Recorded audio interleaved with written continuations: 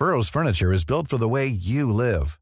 From ensuring easy assembly and disassembly to honoring highly requested new colors for their award-winning seating, they always have their customers in mind. Their modular seating is made out of durable materials to last and grow with you. And with Burrow, you always get fast, free shipping. Get up to 60% off during Burrow's Memorial Day sale at burrow.com/ACAST. That's burrow.com/ACAST. burrow.com/ACAST.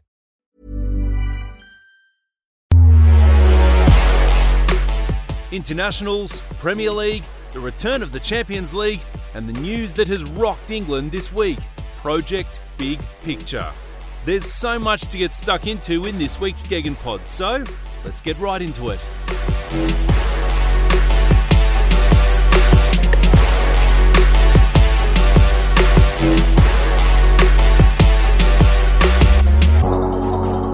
Yes, hi everyone. Another episode of the Gegenpod to get stuck into. We haven't had the Premier League on in the last weekend, but there's been no shortage of football to talk about, and we have one hell of a fixture amongst some amazing fixtures to talk about coming up this weekend on Optus Sport. David Weiner with you once again for another episode, joined by John Aloisi and Thomas Sorensen this week. Bridgie's got his feet up in the rotation system, so hope he's having a nice rest. Guys, great to see you. John, welcome back. How are you going? How have you enjoyed the international football feast? I feel like Harry Kane. I've been rotated in this week, and I'm a bit fatigued because all the games that have been going on. Where do you turn, Dave? It's just been games galore. Optus, the amount of football that you can watch is just incredible, and it's been brilliant for me. International week, even though the teams had to play 3 games, I've enjoyed every minute and some interesting results. Our offering, as great as it is, I think it is a physical impossibility. I think we worked out it was 81 games in 7 days. So take your pick, but don't try watch all of them, please, for your own sake. How are you, Thomas? Yeah, I'm good. I was just about to say, I haven't watched the 81 games, but this is such an unprofessional podcast. It's been great. Wherever you look, there's interesting games, and following. Obviously Germany for a change, getting a win in the Euro Nations League has been fantastic. Exciting games, plenty of goals, and I've been following Denmark a bit close, and they're hanging in there. And an exciting game against England tomorrow. We'll talk about England in a second. What we'll kick off today with, guys, is a bit of news out of the Nations League where Cristiano Ronaldo has tested positive to COVID-19. He's certainly not the first footballer to do so. I mean, Neymar, Ibrahimovic, Mane, Thiago Alcantara, even Mbappe almost at the start of it. But certainly the biggest name, and certainly does have ripple effects through not only the Nations League, through the Serie A, through the Champions League, and judging by some of his photos, Johnny, on social media, a fair few of the Portuguese team who have all tested negative with him today, but they were out for dinner in very close proximity to each other the other night. Your reaction to this? It is a concern because it's going to catch up with football if it keeps going like this. Yeah, it's a concern. I saw the photos at dinner. Ronaldo was in the middle of everything, so he was the head of the table, as you expect, and he was taking a selfie. It's not only Serie A and Champions League. It's, the majority of the Portuguese players play in the Premier League and all over Europe. So it is a worry, and it does seem like it's catching up. The second wave is hitting Europe big time. What's going to happen to the leagues, we don't know. At the moment, I like that they keep, majority of the leagues are playing on still. I know in Serie A, they didn't play between Napoli and Juventus, but that was only because Napoli didn't turn up. They still was supposed to play that game. So it's watch your space, because if it keeps on going like this, are we going to suspend the leagues again? And that's going to hurt everyone, I think. I think complacency, Thomas, is the really big one here, because Juve had positive tests throughout their coaching staff, and Ronaldo did leave what was, I don't know what the term is in Italy, but their bubble, for want of a better term, to go link up with the Portuguese national team. It's almost like after all these months of discipline, if football wants to continue to almost live in another realm to everything that's going on, the players need to just hang on that little bit longer, because as you can see now, we're almost just waiting for dominoes to fall. Yeah, there'll be tiredness. We feel it here in Australia as well, and we're not at that level and not in a bubble, but everyone is, it just seems, impossible to contain this, even though you have the best measures. There's going to be tiredness. There's going to be leaks. There's going to be things it's going to creep in everywhere. And, it's going to be a time now where we have to make a decision. Do we live with it? Do we close down again? And as Johnny said, it's going to be the questions that'll arise now, especially in Europe, that, where do we go from here? It's not like the players are at a health risk, in my view. They're good, healthy, obviously, human beings. So they shouldn't, die from it. But the problem is it can spread to other things, and you have to sort of calculate that risk. So there's a lot of decisions that will have to be made, also financially going forward. Were you surprised, John, that they've gone so all in on the international window? I mean, we're loving it. It's great. It's great entertainment. But I know they've got to fill in these games, but these aren't World Cup qualifiers. They are Nations League games. Were you surprised they went ahead with it at this rate of knots, including a full set of friendly fixtures as well? I'm surprised that the friendly fixtures took place. 3 games in a space of a little over a week for the national team. I think it's too much anyway. And then with what's going on with the coronavirus, I think it was unnecessary. And then this morning, we'll talk a little bit later about it, but I'm watching Spain travel to the Ukraine, and it's a full house. And, we're going, where does it stop? Where does it begin? Players are still, living their lives normally. When it first started, they weren't able to hug each other when they celebrated a goal. They had to keep their distance. That's all gone. Everyone's hugging each other again. Everyone's shaking hands. Occasionally you'll see a fist pump here and there. Occasionally you'll see, the people on the bench with face masks. But it's actually, it's been very lax of late. And the second wave is coming. It is there already. They have to start to be a little bit stricter, I think. Well, we watch this space, because there's also there's that element that we've just spoken about, which is a precautionary element. There's also the actual physical toll element. Now, I'll bring in Jose Mourinho against Gary Southgate here, because as we talk about England now, and England go on and play Denmark Thursday morning, our time. If you're listening to this before the game is played, they've already played Wales, they've already played Belgium in this space of time. And Harry Kane came into the squad with a hamstring niggle. He has actually been managed by Southgate in the sense that he hasn't played the opening games from the start. Dominic Calvert-Lewin has had a chance there as well. But he will probably play in the big one against Denmark on Thursday, and then head into a really busy schedule with his club side. Where do you sit on that Gary versus Jose discussion, Thomas? You can see from both point of view. He's an important player for both teams. And this is where, what Johnny touched on, 3 games. I think Southgate has done brilliant with Kane managing Kane and his injuries and the tough schedule the incredibly tough schedule that Tottenham has had. And this is a big game for them. Obviously, they can cement the top spot. So, he has to play. He's the captain. He's the talisman there. And again, Mourinho has to accept that that's how it is. And Southgate can really do what he wants, because I think he showed plenty of respect in that regard. Yeah, I agree, Thomas. I think that I see Gareth Southgate's side. He's under pressure as well. He needs to win football games. He needs to make sure with the squad he's got, and he has rotated it a lot. He's given a lot of younger players their opportunity. A lot of players that have started the season well, their opportunity. We talk about Jack Grealish, Dominic Calvert-Lewin, Danny Ings, Mason Mount. I think that he's done a good job, but this is an important game. You want your leader there. You want your captain playing. And Jose Mourinho, it's unfortunate that he's had a tough schedule. So that's got nothing to do with the managers, I don't think. I think that's got more to do with the whole of football at the moment in Europe and playing too many games. Well, let's talk about, we've got these games, so we're going to talk about them. We'll sit back and enjoy it for as much as we can. And it's a big game for your country, Thomas, when they do take on England Thursday, 5:45 a.m. Australian Eastern Daylight Time, with the chance in Group A2 to join England at the top of the table. And they're on 4 points. England are on 7, Belgium 6. What have you made of England so far? What do you think your country's coming up against in this new look sort of 3-4-3 formation that Gary Southgate is trying? Yeah, he played with a 3 against Belgium.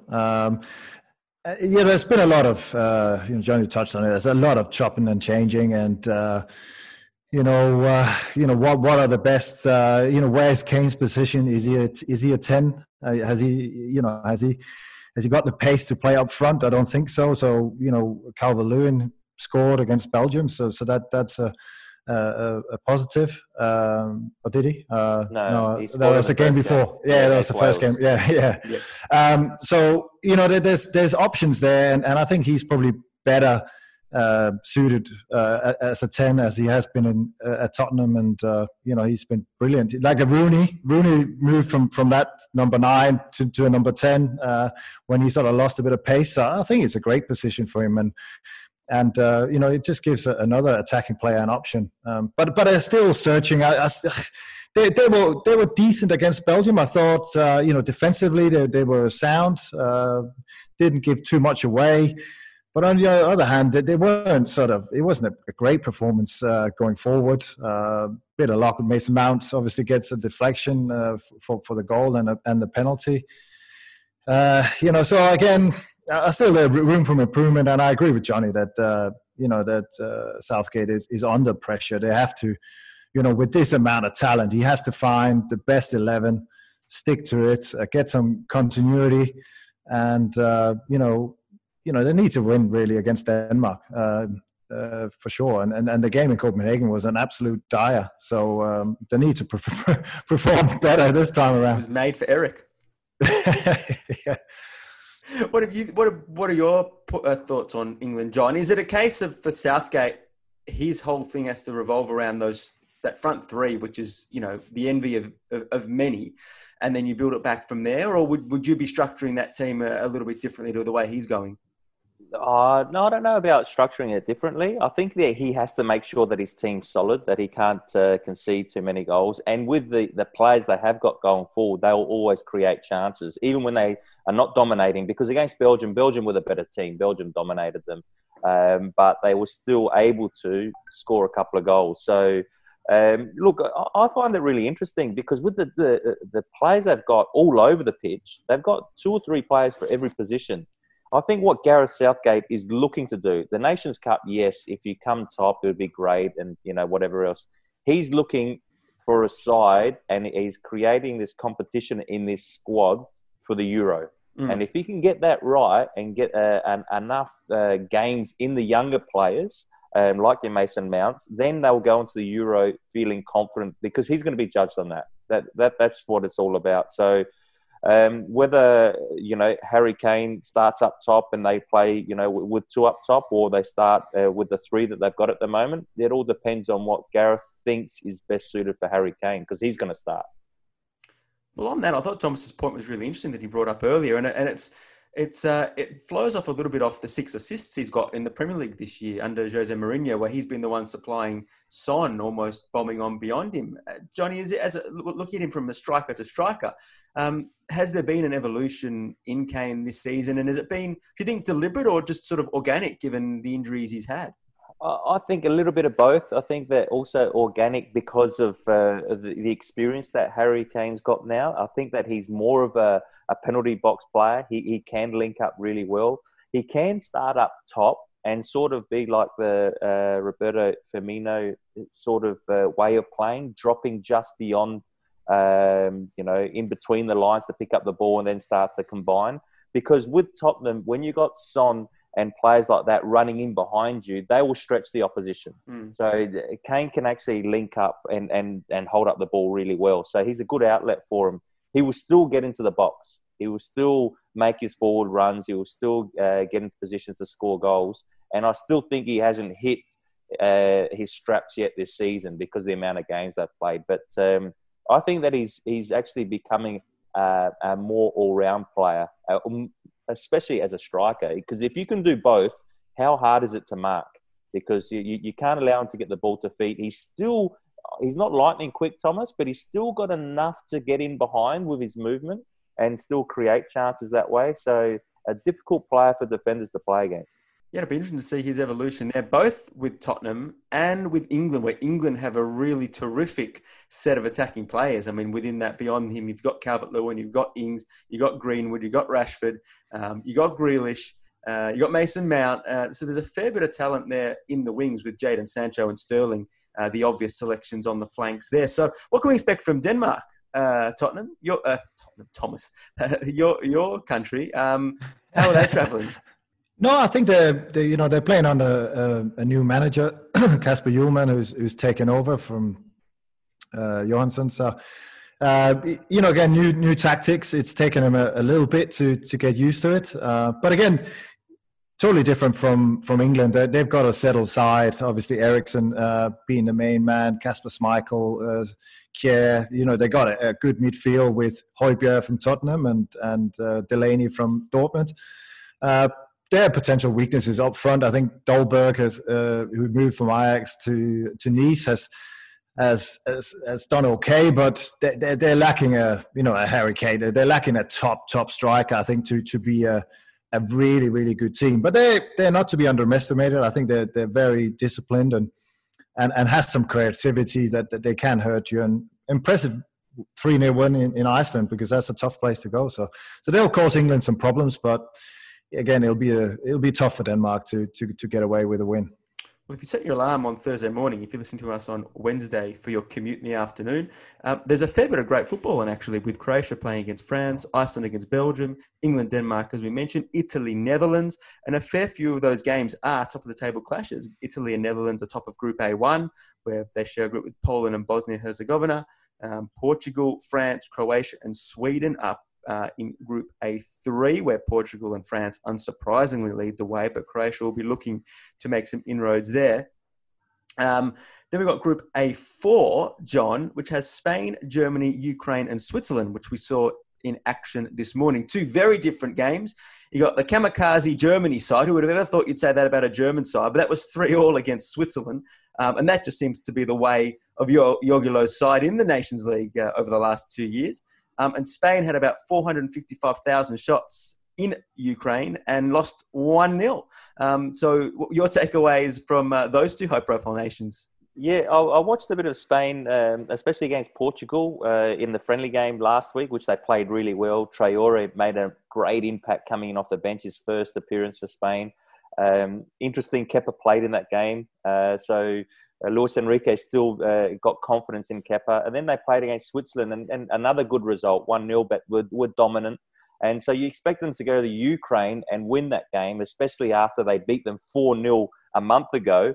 But the Ukraine, having one shot on target, ended up winning that game 1-0, and they just held on for the rest of the game. But there was a full house there, Dave, and it just pushed them over the line. The atmosphere was electric. It goes to show what we have been missing with football, and also what the players have been missing, because that does help you. It gives you a lift, and Spain weren't good enough to break them down and score their goal. So it's opened the group right up, because it's given Germany and Switzerland an opportunity to actually finish top of that group. Kai Havertz and Timo Werner, they were getting amongst it in that game this morning, unsurprisingly. Serge Gnabry as well. But how long, Thomas? Seriously, I remember doing the Nations League with you guys probably a year and a half ago on Optus Sport, where we did a post-game show around it, and almost every show there was talking about the future of Jogi Löw and would he, how long would they put up with him, and how long can he get away with these defensive disaster classes? And he's still there. And how much longer can he continue to have results like this with the big Euros now, less than a year away?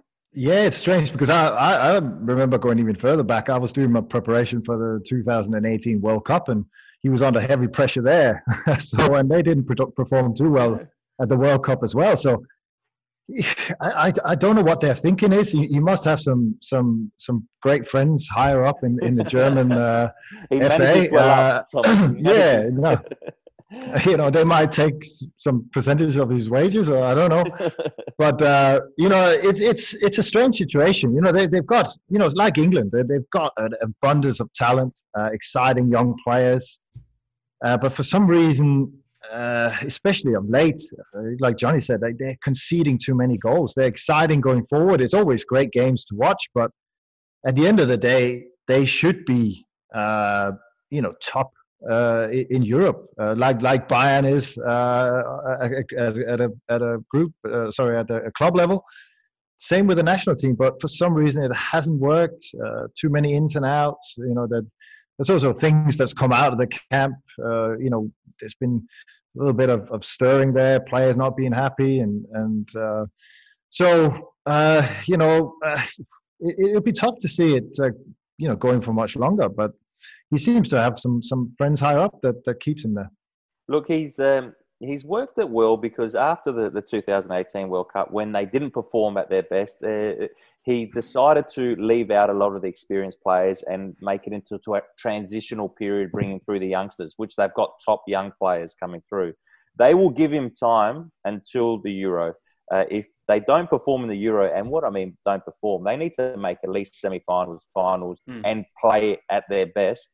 Or else I think that will be his last major tournament, because with these players, like Thomas says, they should be the best team in Europe, because they've got some talent coming through.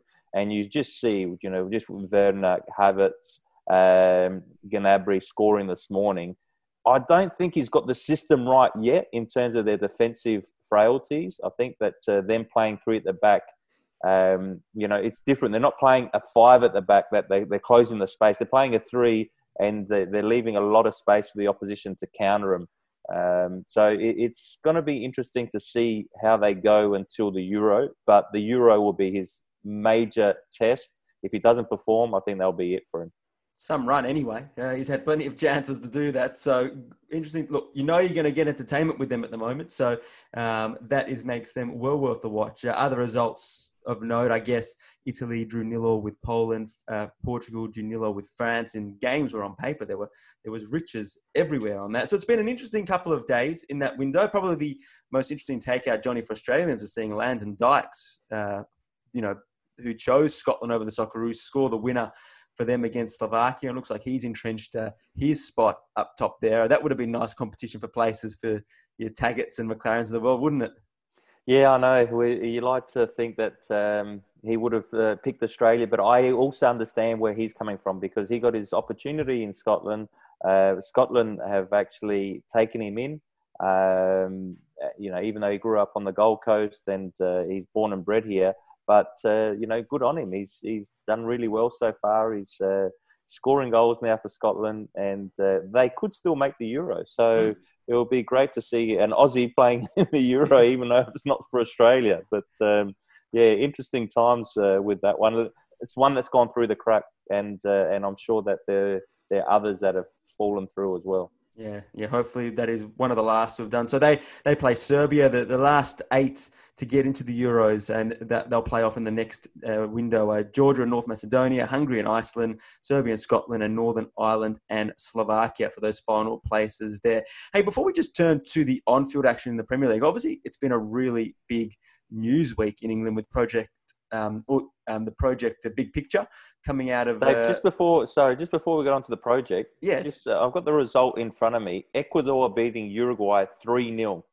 And this is for World Cup qualifiers. And that's a big result. If Uruguay say that again. Ecuador beating Uruguay 3-0. 3-0, yeah.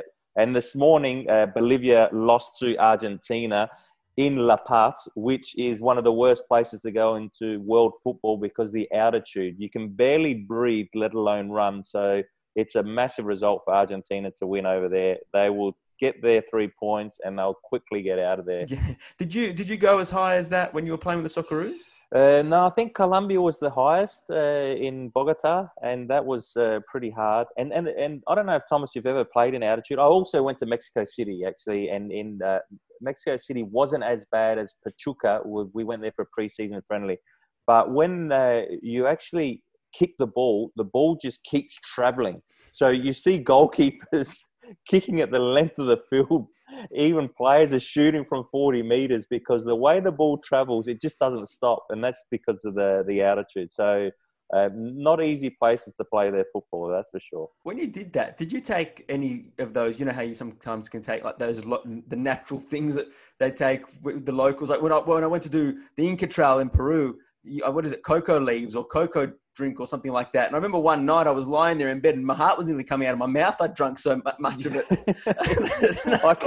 I can't remember taking anything that I remember anyway. But, I do remember feeling sick. It wasn't a great feeling. I don't think it's made for football, but they do say it helps you once you come out of the altitude training or games, that you come back to normal civilization and you feel a lot fitter. I don't know how long that lasts for though.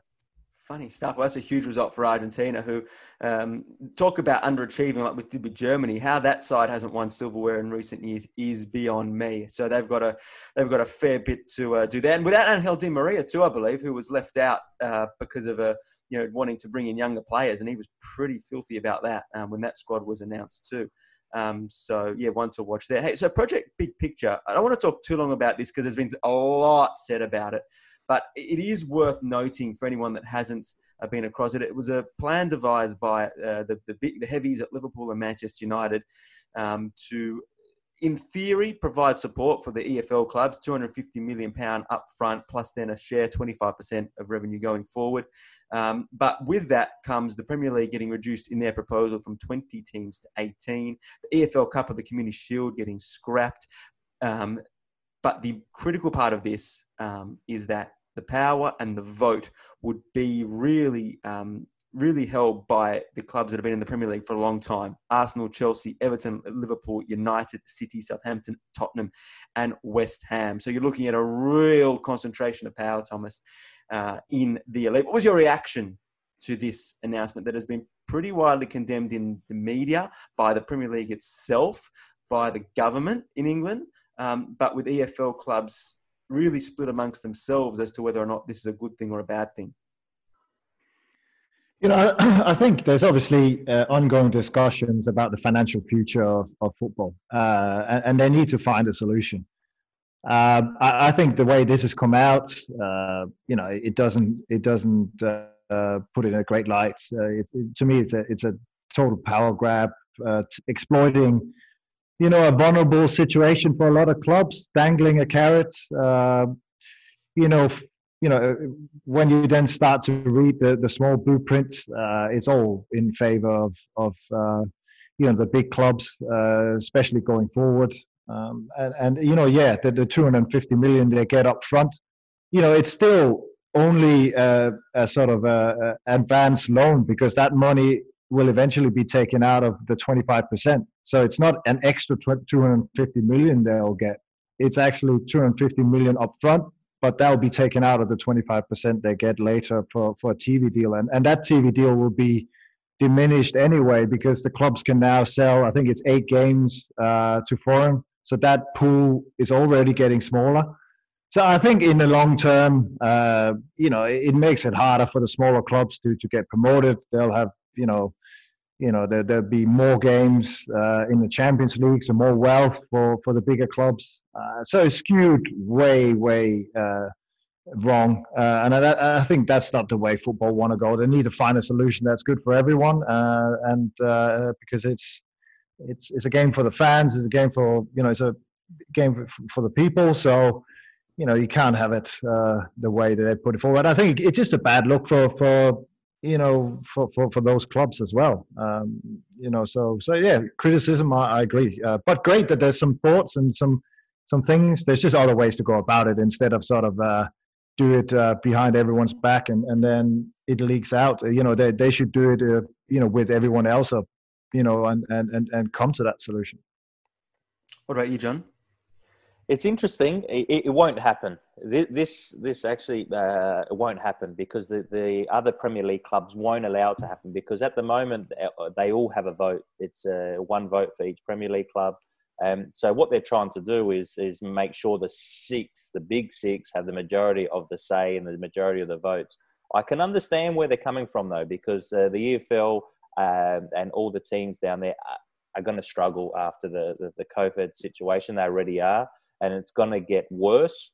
And so this is a way to, like Thomas said, dangle the carrot, say, look, we can help you now with a £250,000 loan, and eventually you're going to get some of the television money. So that side of it makes sense, because they're going to need help. Now, what's interesting is Rick Parry, the EFL chairman, is the one that's pushing hard for it. And he was someone that was heavily involved in the Premier League, the breakaway all the way back in 92. And he seems to say that no one likes change, but change is going to happen eventually. It's just how it looks. And what I'm scared about, I'm not scared about the 18-team Premier League, because I think that can work. You know, that's worked in other competitions. It's not a big deal. Yes, there's less teams in the Premier League, so there's less games. But I think that's what the bigger clubs want. They want less games domestically, more games in Europe, Champions League, Europa League, where there's more money for them. I'm scared of a breakaway league that go into a Super League in Europe, and that's going to kill off the local competitions. We don't want that to happen. So there is some merit in what's happening. It won't happen now, but something eventually will happen where all parties come together and they say, yes, we need to make this work. Yeah, watch this space. The interesting part is, as well as with the scale of, more television revenue to the clubs that finish higher up the table, plus, concentrating decision-making with the elite, you can only see the clubs that have that vote or that dominance in the vote really ensconcing their power and their place in the Premier League. And you want to see fresh stories, fresh clubs, fresh opportunities for people coming through. Is this what happens when you have foreign ownership? That they don't really care that much about the Premier League itself. They're worried more about their own investment, their own club, where the money is going to come into. I know they're saying they're going to trickle the money all the way down, even 5% to the grassroots, which I can't believe that's not in place anyway. 5% of the revenue. So I think this has got a lot to do with the foreign ownership, which obviously wasn't happening in the past. It's only of recent years. Yeah, well, it is a plan essentially derived in America between the owners of Liverpool and Manchester United. So it's a little bit of be careful what you wish for in that sense. Before we move on, one of their proposals, Thomas, was turning the playoffs from just a promotion playoff, but involving now the team that finished, third last in the Premier League, and having them involved in the playoff structure. Your thoughts on that? How would that change the dynamic? Taking a project big picture out of it anyway, what about that just as an idea? I think, it's exciting. It's been tried in Denmark. They had it for a fair few years where, I think it was the second place in the championship would then play the second last in the Super League. And, it's a little bit of extra excitement, but I think, looking at it, supporting the lower league teams, it's obviously on paper it'll make it a lot harder to get 3 teams promoted because they would struggle. A lot of the teams will struggle to beat even a third place team in the Premier League. And I think that's where the question is that the way you want to go? Do you want to make it exciting in that way? You want to see the minnows try to beat the Premier League side, or do you want to give that rotation keep that rotation that you have and give more clubs a chance to get into the big time. That's. Hey there, it's Michelle Norris. I'm host of a podcast called Your Mama's Kitchen. When I travel, I'm usually looking for a way to find a taste of home when I'm not at home. And one of the things I love to do when I am at home is entertain. And Airbnb allows me to do that. When I was in California recently, I rented a house that had a great kitchen. And when we were sitting around the table, we were all thinking, we're in someone else's house. Someone could be in all of our homes as well. If you have a home, but you're not always at home, you have an Airbnb. Your home might be worth more than you think. Find out how much at airbnb.com/host. That's where, it's a tough one. I would like to keep it as it is. If that, then move it to 2. Instead, scrap the playoffs, say that the top 2 teams in the Championship gets promoted, and then the bottom two teams. Okay. Well, watch this space. Watch this space, as I said, and as John hinted, we haven't heard the last of this going forward. Short break, promise. A quick shout out to Optus Sport's other podcast, Two Sharp Reds. Former Aussie goalkeeper Mark Schwarzer is joined by Ollie Gill to have great banter about the Premier League, Champions League, Women's Super League. You know what? Anything football, really. You won't be disappointed. Two Sharp Reds, wherever you get your podcasts. Now, back to the Gegan Pod. Let's move to matters on the park because, as I mentioned a bit earlier, it is just a ridiculously big weekend this weekend. The biggest Merseyside Derby in years, when Everton and Liverpool played this Saturday night at the very, very friendly time, sort of 10:30 p.m. Australian Eastern Daylight Time at Goodison Park in Merseyside. It'll be 10 years since Everton last beat Liverpool. 10 years on the day. Yeah, isn't that amazing? Isn't it amazing how the fixture gods throw this up? It's quite remarkable. The fixture gods, or that was planned, or the boffins behind the marketing department in the Premier League. But John, how big is this game? How big is this game? It's huge. I'm just disappointed there's no crowd. That's the only thing that disappoints me. Other than that, and I don't want to be too negative, because other than that, it is the biggest game of the season so far, because Everton, we predicted that they were going to have a good season. Did we predict that they'll be top of the table already? Probably not. I think that, they've been playing well. They've got 4 wins out of 4, the only team to do so far. I know Aston Villa's played a game less and they've won all 3. But no one expected Liverpool to lose to Aston Villa 7-2. Oh. So, we have to see how they rebound. I'm sure they'll rebound really well. And it's how people turn up after international week. The travel, some South American players that have gone all the way to South America. The European players have played 3 games in just over a week. So there's a lot on this game, but there's a lot riding on it because Everton haven't won in 10 years. And Timmy Cahill was one of the players that scored in that game. And I just can't wait. I've done a little bit of a piece on Ancelotti's Everton. It's only a couple of things that he's done many good things with this side, but there's a few things that really stand out. And there's a reason why they're playing so well. Ooh, do tell. No, look, just the way that they've been able to get James on the ball facing forward, the rotation between you've got I've gone blank now. The rotation between the 3 on the side.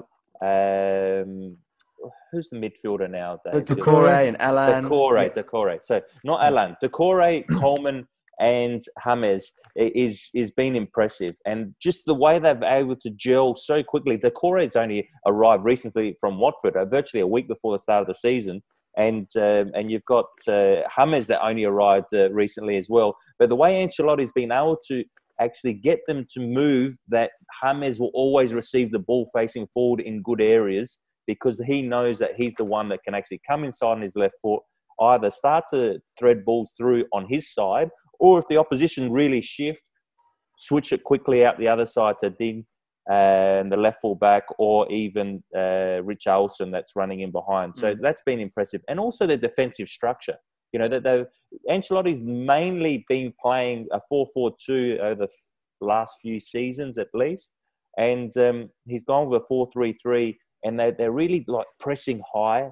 And when they do actually win the ball in those areas, they're able to counter very quickly because of the players they've got in those positions going forward. So interesting to see what they do against Liverpool. So 4 games played, Thomas. Liverpool have conceded 11 goals. Is that the biggest talking point, question mark, going into this derby? Can everything that John spoke about exploit that vulnerability that Aston Villa absolutely smashed out of the park the other week? Yeah, I think so. Definitely Van Dijk has sort of been, at least pulled down a few steps from where he was. The season he had a couple of, was it 2 years ago? And they just look human now. And Alisson being out, that hasn't been impressive. Adrian in goal, and there was talks this week of them taking in Jack Butland from Stoke City as well. So there's pressure in that position. But again, I think they're a wounded animal, and they're most of the time the most dangerous to play against, and Klopp will have them fired up, and they're still the top team. And this is where I see the challenge for Everton. The history of the 10 years not winning, haven't had a great season, but they know they have to get past Liverpool to really get recognised as contenders. So this is a huge game. I'm with Johnny on this. I can't wait for this one because there's so many storylines. Calvert-Lewin, you got him. He's absolutely on fire. You know that they're going to create chances against Liverpool. So I see it as a high-scoring game. So for the viewers, I think it'll be an absolute classic. Oh, it should be. Just the first one on the team sheet for Klopp, if he's fit, which I think he is, will be Henderson. In these games here, you need your leader out on the pitch. He didn't start the last game against Aston Villa, and I know that Henderson will be the first one on the team sheet because they need that player in there that is really going to step up, especially in a local derby, in the Merseyside derby. So that's an interesting one. And the other one is, will Gomez start next to Van Dijk? Because when Gomez has started, they've conceded goals. The only game they didn't concede was against Chelsea, and we all know that Fabinho started at the back. So interesting to see what Jurgen Klopp does with his backline, but also his midfield. Okay, so where's it won and lost, Thomas? First to you, then to John to conclude this. Where is this game won or lost? I think in midfield. Again, you got to assert yourself, and I think that's where Everton has really improved. Doucouré, great signing there. Alan, he hasn't played. He didn't play last week, I think. But I think that's where they lacked last season. Just a bit of steel in there, and just for them to be able to get the ball forward to James and the creativity there. And then the crossing, I think they can catch Liverpool out. We saw it. Villa did it brilliantly. Get the ball out wide in, and get the Liverpool defenders facing their own goal, and then they look vulnerable. And again, the keeper as well, test him out. So I think midfield is going to be critical. And again, Henderson being back. Is Thiago? I presume he's out of the COVID. So that will be a big one for Liverpool. So that's where we won and lost. Yeah, it's. I agree with Thomas because against Aston Villa, they lost the ball in dangerous areas in the midfield, and when they did lose that ball, they got caught out, and that's where Villa actually countered them really well. We've been speaking about their line, that their high line hasn't been working so well from so far because the pressure on the ball hasn't been there, and they've still been playing this line. But I know Thomas is not going to like this, but I think the game's going to be won and lost between the two sticks because... and they're both not doing well, so... whoever remembers the gloves will win the game. Yeah, because we don't know what we're going to get from Pickford. We got no idea. Adrian is always due a bit of a mistake, and what ends up happening with that is that, and Thomas will tell you, and having coached, when a goalkeeper is in form, the defenders are so confident, they actually play with a confidence. They know that their keeper's there to back them up. So if they are playing a certain line, they know the keeper's there behind him in a good position that he can come and sweep.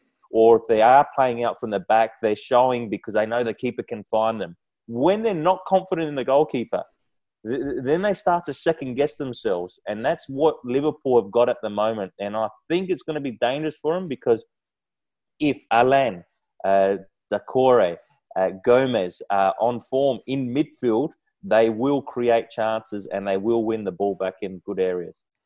Well, to conclude, is it? I want a tip from you both in a second, but first tip, Thomas, is it Olsen or Pickford in goal? I think he'll stick with Pickford.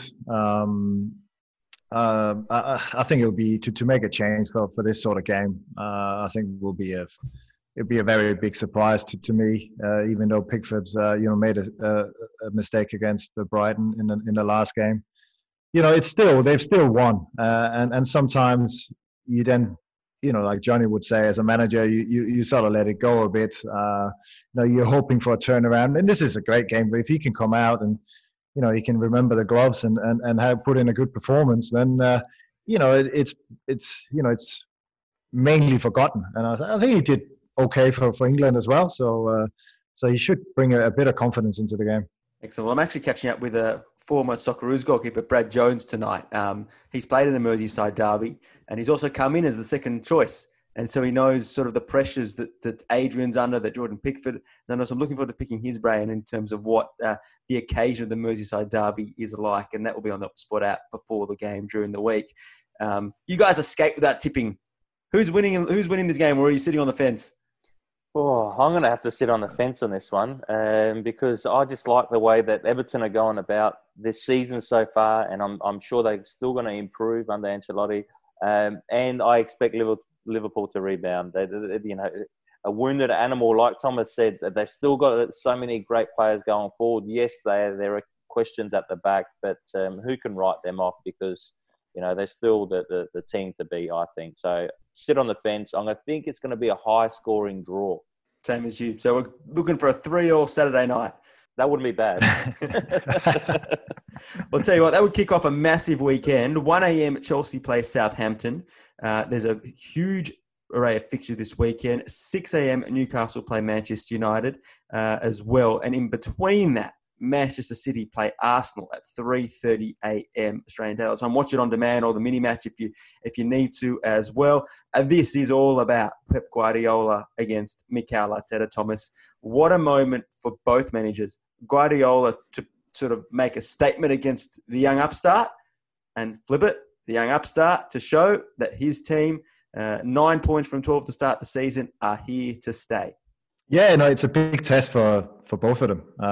Again, Arsenal, they can firmly put their foot in the door and really be counted among the really contenders for the Premier League if they can get a win in this one. And the pressure is massively on Man City. They're up and downs. I know they have some injuries up front, and who are they getting back? Will they have any of them back? Aguero, we won't know until the team sheet comes out.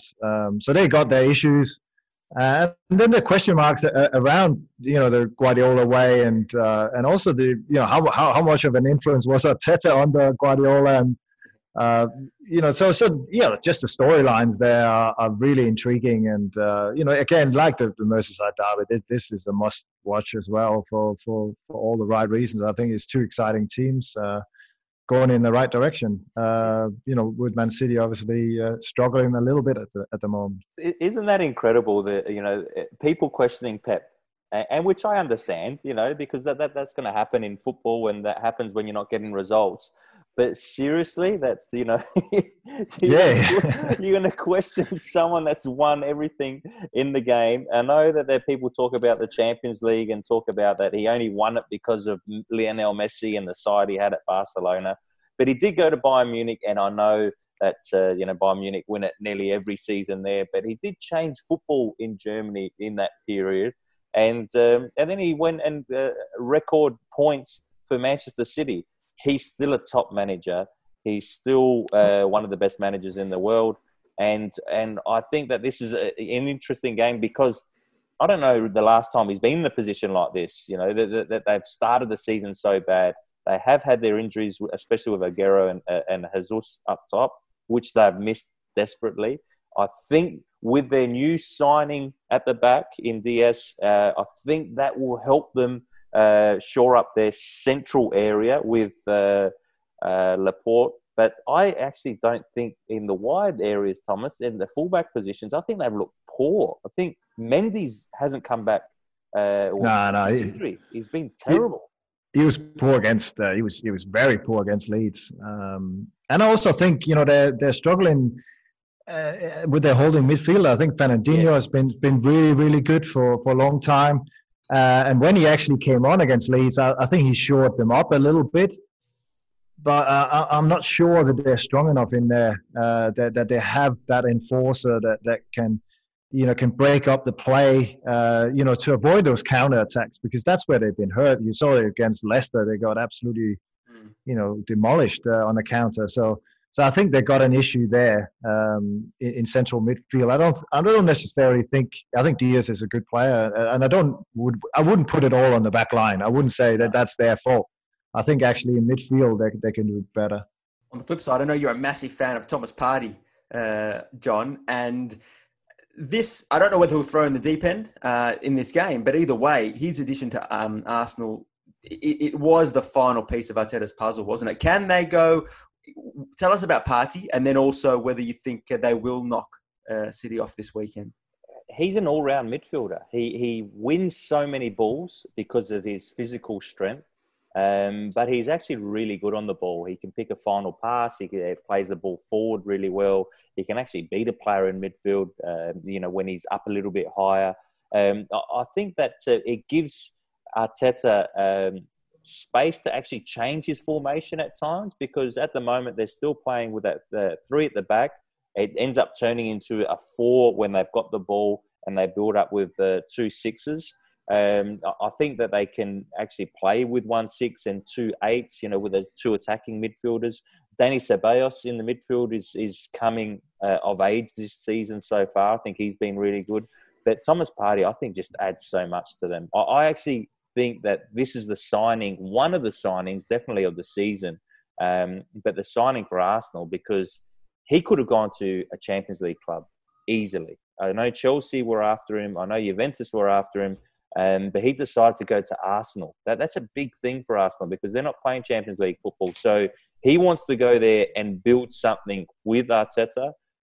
Is it going to be enough for this season for them to challenge for the title? I'm not sure whether they're quite ready for that. But I'm telling you now that if it's not this season, it'll be season coming, because he's a top signing. Yeah, Arsene Wenger's he's doing the rounds for his upcoming book, and he's given Mikel Arteta a glowing endorsement saying that if they can't win it this year, they will contend very, very soon with the trajectory that he has the club on. Although he did defend Mesut Ozil, and he did lament that he is wasting years of his career here, and that in the current way football is being played, a player like him is being wasted. But he certainly did give him a ringing endorsement there. All right, so Tip, is it Pep's day or is it Mikel Arteta's day? Oh, Thomas, I'll let you go on that one.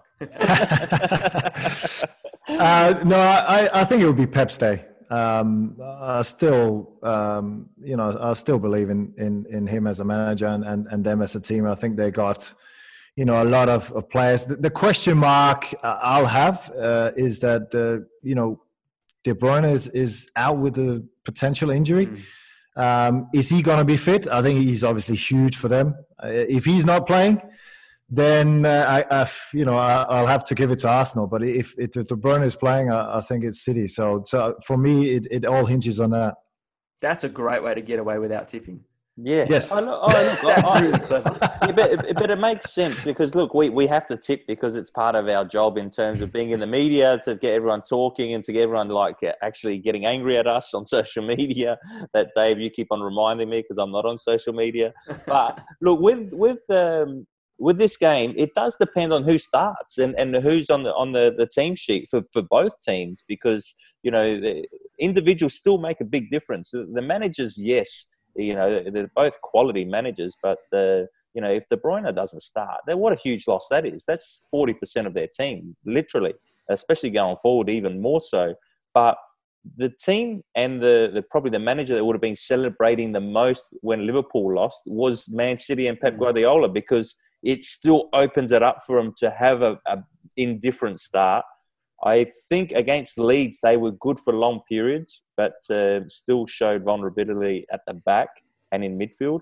But this game here, I think that they could be too strong if they have their strongest 11 out on the pitch. All right, caveat. We're tipping with caveats. I'll give it to you this time because it's a fair play. A player worth 40% of one team on his own. I'll give that to you. What a weekend we have coming up, as I said. The Sunday night, Sheffield United against Fulham goes into Crystal Palace against Brighton, Tottenham against West Ham. That's a really super interesting game. Leicester City against Aston Villa rounds out that particular night's action. And then it goes all the way to Tuesday. So given we have Champions League this week, you have your alarm set every single morning. Tuesday, it's West Brom against Burnley. Okay, maybe you won't set your alarm for that one, but Leeds versus Wolves, definitely set your alarm for that one. So I shouldn't have said that. Every game is a great game in the Premier League. Leeds against Wolves, that is a tasty game and a terrific contrast. West Brom against Burnley is a tasty game because not one of the sides have won yet. So, it's a relegation, about a 6-pointer already. Can you have negative goals? Can they? I don't know if that can happen in this game. I don't know. But there we go. So huge week there. Now, as I hinted at, we've got some Champions League groups to run through and set the scene for you for, because after Tuesday, we head into the Champions League knockout group stages. I've lost my group here, so I'm going to bring it up now slowly for you. Give me 1 second.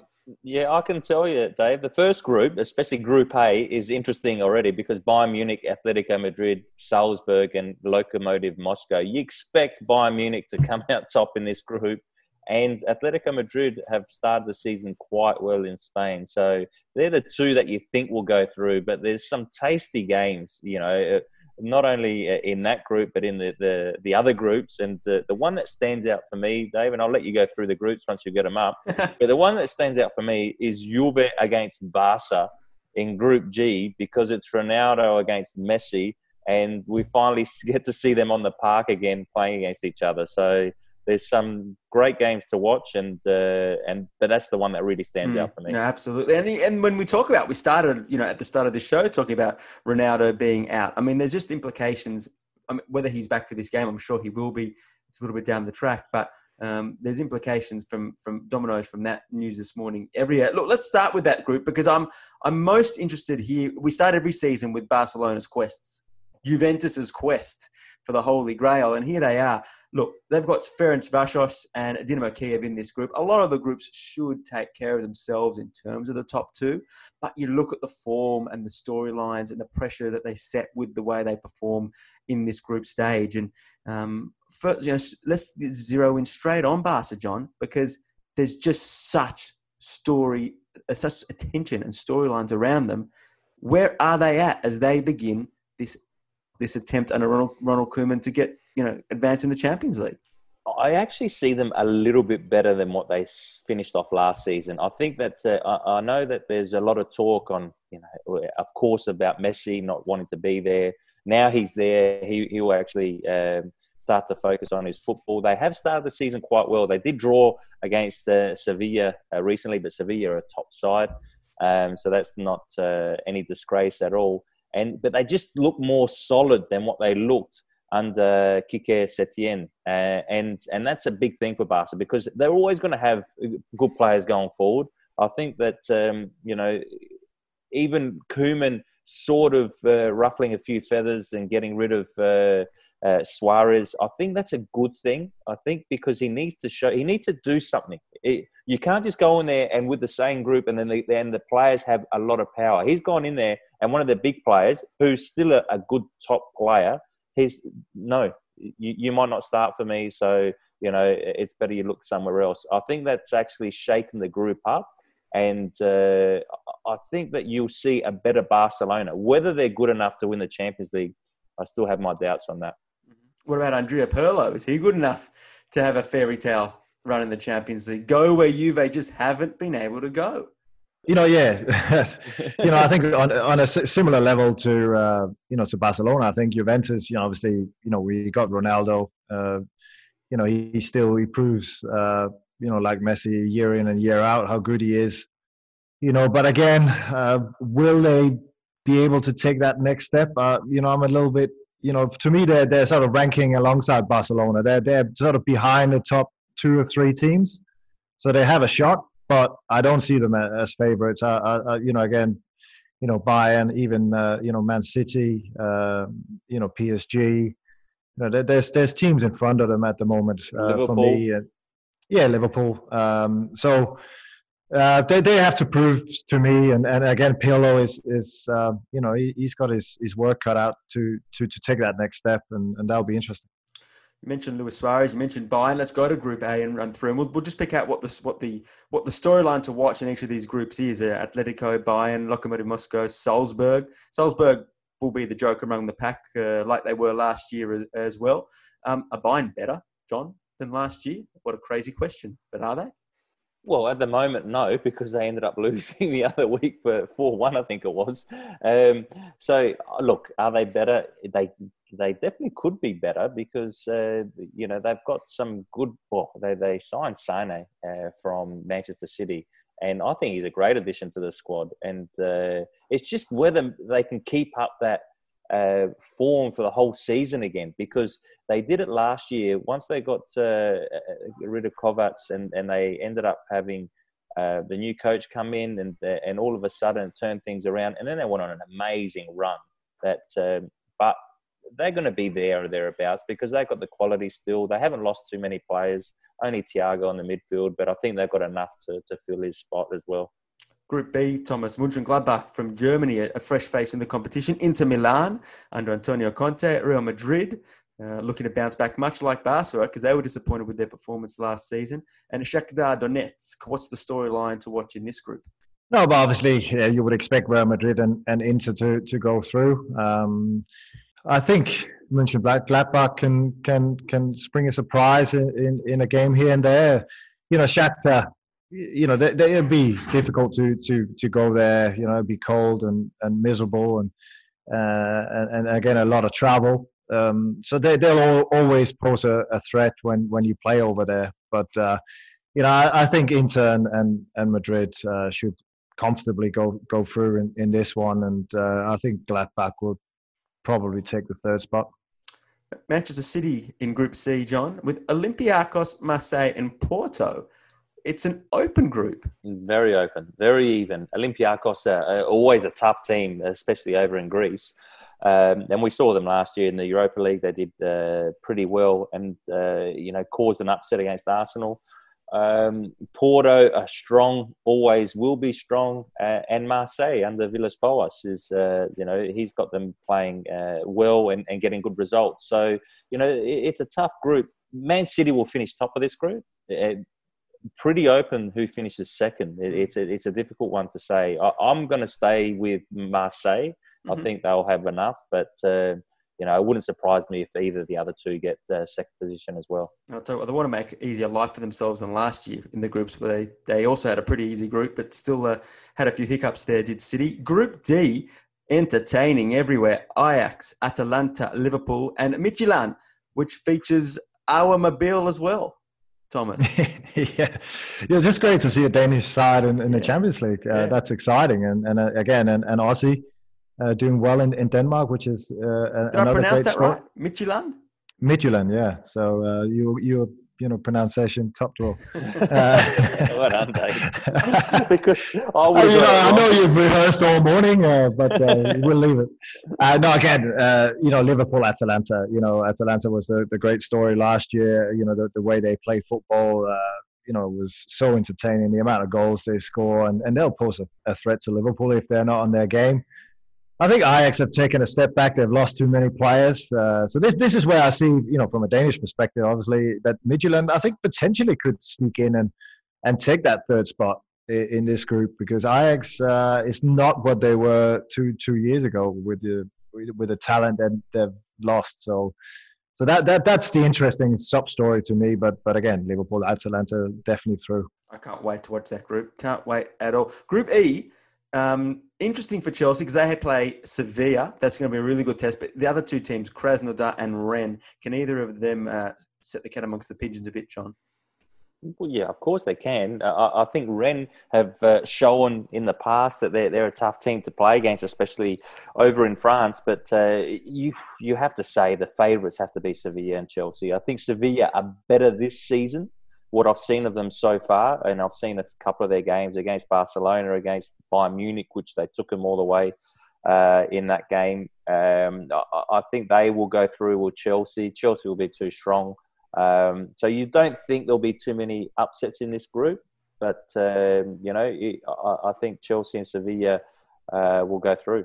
Good to see Lazio back in the Champions League. They're in Group F alongside Borussia Dortmund, Club Brugge and Zenit St. Petersburg, Thomas. Zenit are the top seed in this group too. So that kind of, with them being the weakest top seed, opens up a fairly decent opportunity for Dortmund and Lazio to go all at it to get those top two spots.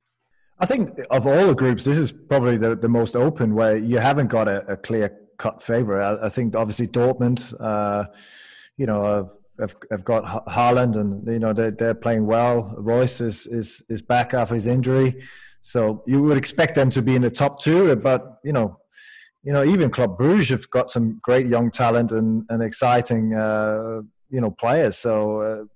This could go either way. I think Dortmund will qualify, but then between the three others, I'll potentially tip Lazio. I think they're on an upward trajectory. So probably Dortmund, Lazio, Zenit as a third place, but it's very open. We've spoken about Group G, so we'll jump to Group H, because this is what everyone's declaring the group of death. RB Leipzig, Paris Saint-Germain, Manchester United, and Istanbul Başakşehir, which is no easy place to go to either. So that could almost be like how you go there might be where the points sort of gets the fine margins get split in those positions, John. That's the group of death. Yeah, it is the group of death. You think PSG will finish top, but how open is the rest of the group? Man United haven't shown any good signs yet so far this season. They actually are looking very poor, especially defensively. And then, RB Leipzig showed what they can do in the Champions League. They're going to be tough. And Istanbul, we all know what it's like to go over there. All right, there's no crowd yet, but hopefully that might open up, because if it is, it will play a major factor. So I think that it is pretty open in that group.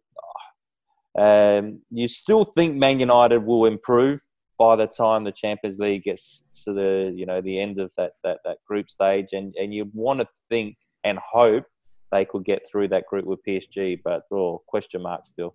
Massive. Can't believe this time next week we'll be doing a podcast off the back of the first Champions League broadcast, where it all begins with a half an hour pre-game before Paris Saint-Germain and Manchester United at 6 a.m. Australian Eastern Daylight Time. Chelsea-Sevilla, the alternative game to watch amongst all the others. Lazio-Dortmund. What a way to kick it off.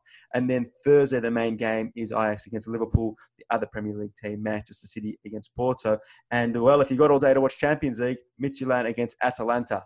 Goals everywhere you'd think there. So we are in for a treat, particularly over the next few weeks, where the games are going to be flying thick and fast. And we'll talk about all of them on the upcoming Gagan pods as well. We are running out of time. We've run out of time. We've talked internationals. We've talked Premier League. We've talked a bit off the field. And we've raced through the Champions League group. But we will be talking about that in depth over the coming weeks. Gents, thanks so much for your time. John, Thomas, great to see you both, and great chatting as ever. Thank you. Yeah, thank you for being on. Absolute pleasure. Great stuff. Great stuff to everyone out there. This means probably as much as it ever does, because there is so much on. Until the next Gagan pod, enjoy your football.